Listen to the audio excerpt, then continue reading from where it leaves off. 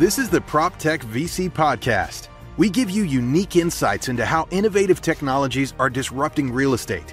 We interview top entrepreneurs, investors, and knowledgeable experts to share the inside scoop in this fast-moving industry. It's hosted by leading PropTech VC, Zain Jaffer. Let's dive into today's content.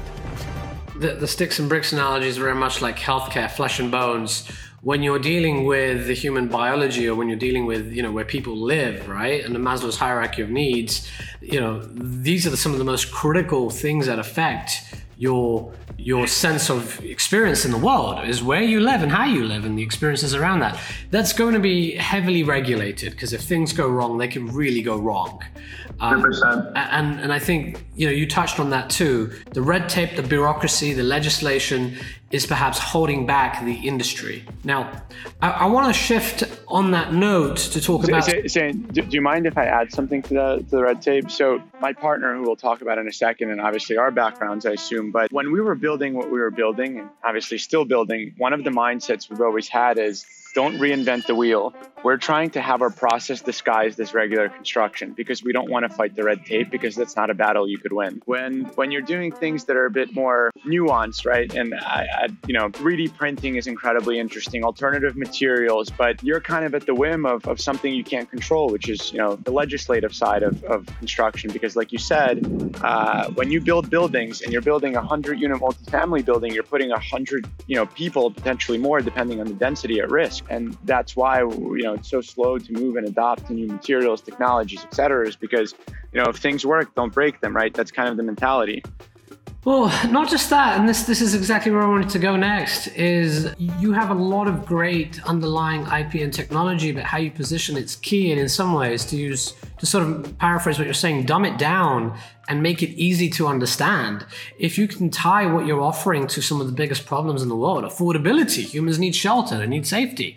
You're going to gain adoption if you come in with this very high-tech, scary, AI-driven pitch. You're going to be bound by confusion, where regulators and committees and local council boards are going to be very confused about how to deal with this, and they're going to inevitably slow you down because they want to protect people. You've got to shift the industry from thinking about protecting people against technology to solving their core need, which is creating more affordable housing and solving some of the problems that exist with the construction industry overall. Yeah, and it's interesting that you say that, because construction is to blame for some of the prices, right? And where affordability is going. And it's probably the biggest crisis we don't talk about in the US enough. Well, I guess we're starting to now, right? But if you look at basis, right? Basis is one thing, but part of basis is the construction piece. And people keep blaming materials, right? As we've seen kind of in the last year, lumber prices skyrocket. But ironically, materials are only 30% of the construction cost, right? If you look at $1 per square foot, 30% is materials related, 70% is labor. And going back to the labor, it's because young people aren't replenishing the labor force that's kind of coming out and retiring. And these are a lot of trade skills, right, that take time to replenish. You have to train someone, you have to certify someone, et cetera. So that's why you're seeing on construction sites now, electricians, plumbers making $80 an hour. And developers, they still want their margin, right? So that's why you're seeing prices go up so high. You're seeing, rents, housing, it's not attainable at this point. So construction solves a lot of things. If you can figure out how to bring that price point down through basis, you're unlocking more opportunity for developers and incentivizing them to build more, even if land basis continues to go up, and thus they can pass those cost savings down to the consumer. And part of that also is the reason why you're seeing it's the right political word. I mean, you're seeing crappy product being delivered, not just across housing, but everything from office to hospitals. And the product is crappy because developers are fighting a cost game, and they're incentivized to build whatever is cheapest for them to produce the highest margin. That's why, when you look at buildings, that's why buildings aren't built to the same standard as a beautiful iPhone or, a Tesla. It's because there's a cost equation that you're playing with. And technology can come in and expand margins for everyone involved. And what you're doing is flipping it on its head, changing the entire way. Rather than building on site, you build off site. Talk to us a bit about this trend, and not just diving into your company, but also there's a whole wave of prefab modular companies out there. I personally invested in Boxable, which is also trying to be like the Amazon or Tesla of housing. Talk to us about this trend and a bit about where QB fits in that mega trend. Yeah, let's take a step back for a second, which is a fun history lesson. But if you look at if you look at, prefab has literally existed for, decades. If you look at the Soviet Union, those big concrete panels that were produced to build Soviet housing, the Soviets have had this for the last 60, 50 years. It's nothing new, this concept of prefab. And then there was this emergence of modular, where someone, builds a box outfitted with essentially, building, right, that just stacks on top, rooms, bathrooms, etc. The problem with modular, at least the way we look at it, is this concept of producing a product and then selling it to a developer. It becomes very binary, right? There's not a lot of level of customization, and you truly need asset classes in real estate that are repeatable in quality. So think about producing 100 of the same Hiltons or 100 of the same McDonald's. That works, but unfortunately, most of real estate is very custom, right?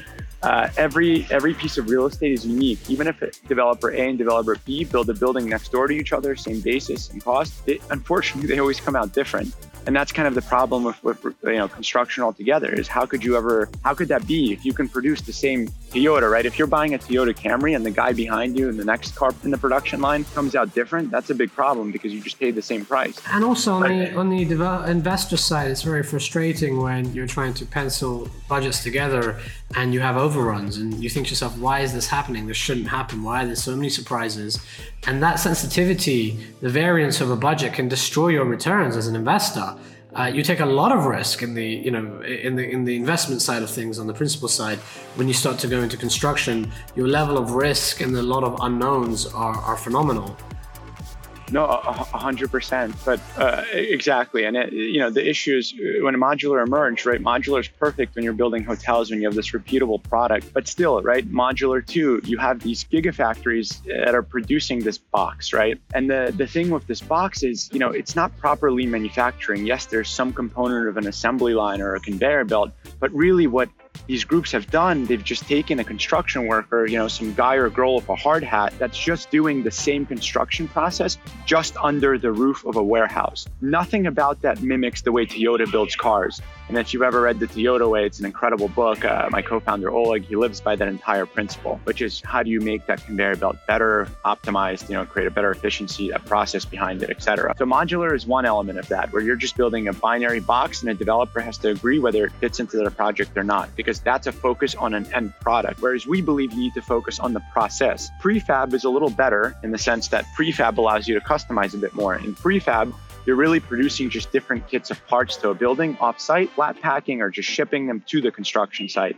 But again, in both those instances, you're faced with the issue that even if their process works, even if this process is great, and even if it is lean manufacturing, you lose all the benefits of productization, labor hour reductions, and efficiencies because you're adding this element of 4,000 miles in between. And by the way, that's a big impact on CO2 emissions.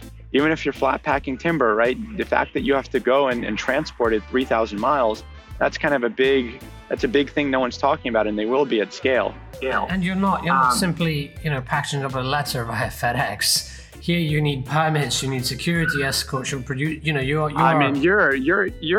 oh my God, imagine taking 100 of these, 20 by 20 or 20 by 40 panels, right? You need hundreds of those shipped to the construction site, and you need the different parts. So exactly, it's not like mailing a FedEx envelope. You're talking about convoys going from A to B, which is why everyone's... In some cases, you're shutting down streets, you're getting permission, you're getting police escorts, the level of complexity with logistics. And this is something that, out of the box, yes, you can buy these modular prefab homes for, 50,000. But what you forget is you might spend 20, 30,000 just on transport and installation and setup. And this is, I believe, the reason why companies like Amazon are building warehouses all throughout the US to figure out that last mile delivery. The further you are from the customer, the more complexity there is, and it sort of increases non-linearly. Super linearly, in that the further away you are, the more complicated it is. Especially when you're dealing with big, we're talking about sticks and bricks here, combined together. 100%. And I think that's where prefab is now heading towards. Everyone's trying to have a local factory or work with a local factory to produce their product because they realize that there's, a big constraint. Here's the thing though, even if you build a local factory, at some point that local factory will build everything it needs to build in the serviceable area, right? Because, at some point you run out of space, you've built everything you needed to build in that geographic region. So what do you do then? Does that plant shut down? What happens? That's why we kind of approached it with these movable factory approaches, which we can talk about down the line. But yeah, if you look at the industry as a whole, I mean, prefab and modular are great, but so far, no one's emerged this kind of deep player. No one's integrated with everyone. It's kind of this still also fragmented approach, and everyone has a different solution. And I'm really glad that there's all these players focused on it because, like I said, the next Tesla will come from this industry.